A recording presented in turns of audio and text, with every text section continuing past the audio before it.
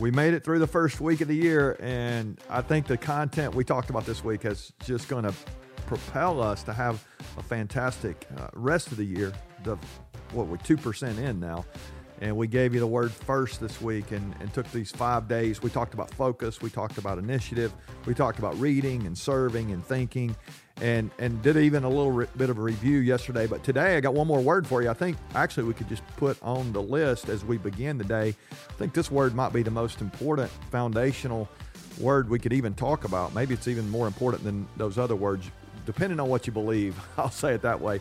It's Sunday. We usually share a verse with you here on Chasing Greatness, and I'm going to do that today. I'm thinking about the word prayer. I think the word prayer has been an interesting. If no other week prayer is interesting, this week it has been with the injury to Damar Hamlin earlier in the week on Monday Night Football. It's kind of wild how the nation just sort of was galvanized by that this week. I've listened to some sports radio this week. I've listened to some national news this week, and everywhere I've turned, everybody's been talking about praying for this guy who went into cardiac arrest in the first quarter of a football game. And I was talking to my wife about this. I can't ever remember the whole country being this pulled into a situation in a sporting event. It was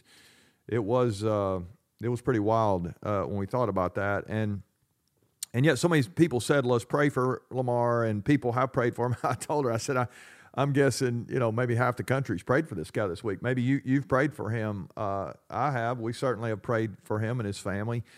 And I heard people talking about it. And even one, Dan Orlovsky, I don't know if you saw this, but you can go check this out. Dan Orlovsky was actually on ESPN, and they were having a conversation about it, and he made the statement. He said, everybody's talking about praying for him. Why don't we just pray for him? And Dan actually prayed for him on air, which I thought was pretty bold, putting his career on the line. And, that was pretty amazing to see that. But I'm thinking about prayer, and I'm asking the question, why do we talk about prayer so much when something goes wrong?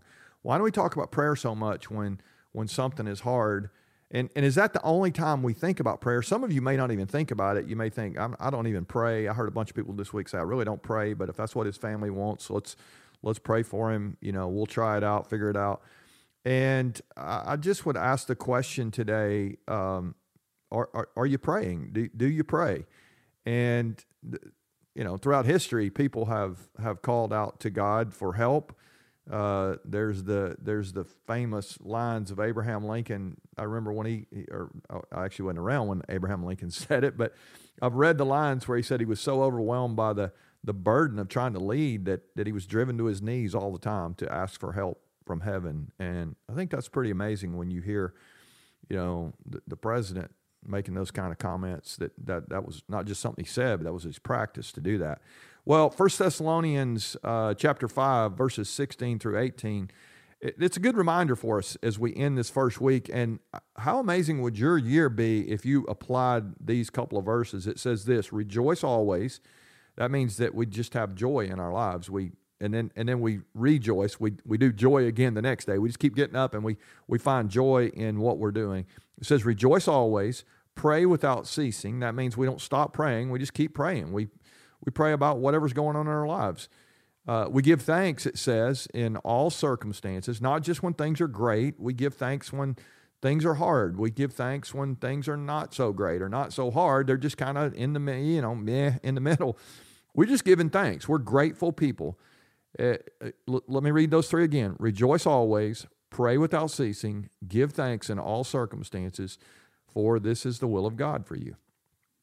And so I don't know if you believe in God or not, but if you do, let me remind you that you get to wake up every day and have joy. If you have trouble, or even if something's great, you get to pray. You get to thank God when things are good, and you get to thank God when things are not so good.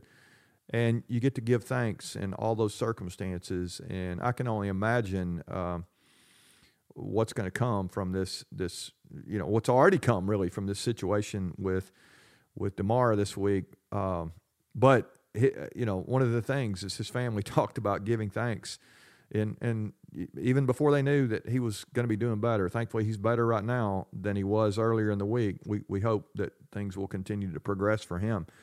But as you think about your circumstances right now, maybe you got some hard stuff that's going to actually end up making you better down the road. And maybe you could be even grateful for that right now, grateful for this season of struggle that you're in.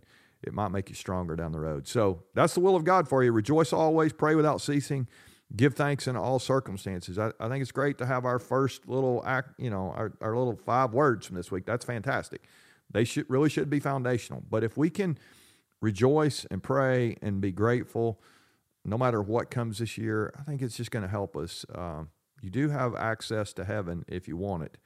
And I don't know about you, but I really don't want to try to do my life and my leadership alone. I'm gonna keep praying. So I'm praying for you. I love you. I appreciate you listening and sharing with those you care about. I hope you'll come back this next week. We got some. I got some cool stuff I've been thinking about. Remember Think on Friday? I've got some things that I thought about this week, and they've led to our content for the coming week. I'm going to give you 5 things that I think are, I'll call them axioms or principles here that I think are going to really serve you well. So I hope you'll join us tomorrow for Chasing Greatness. All right, we'll see you tomorrow.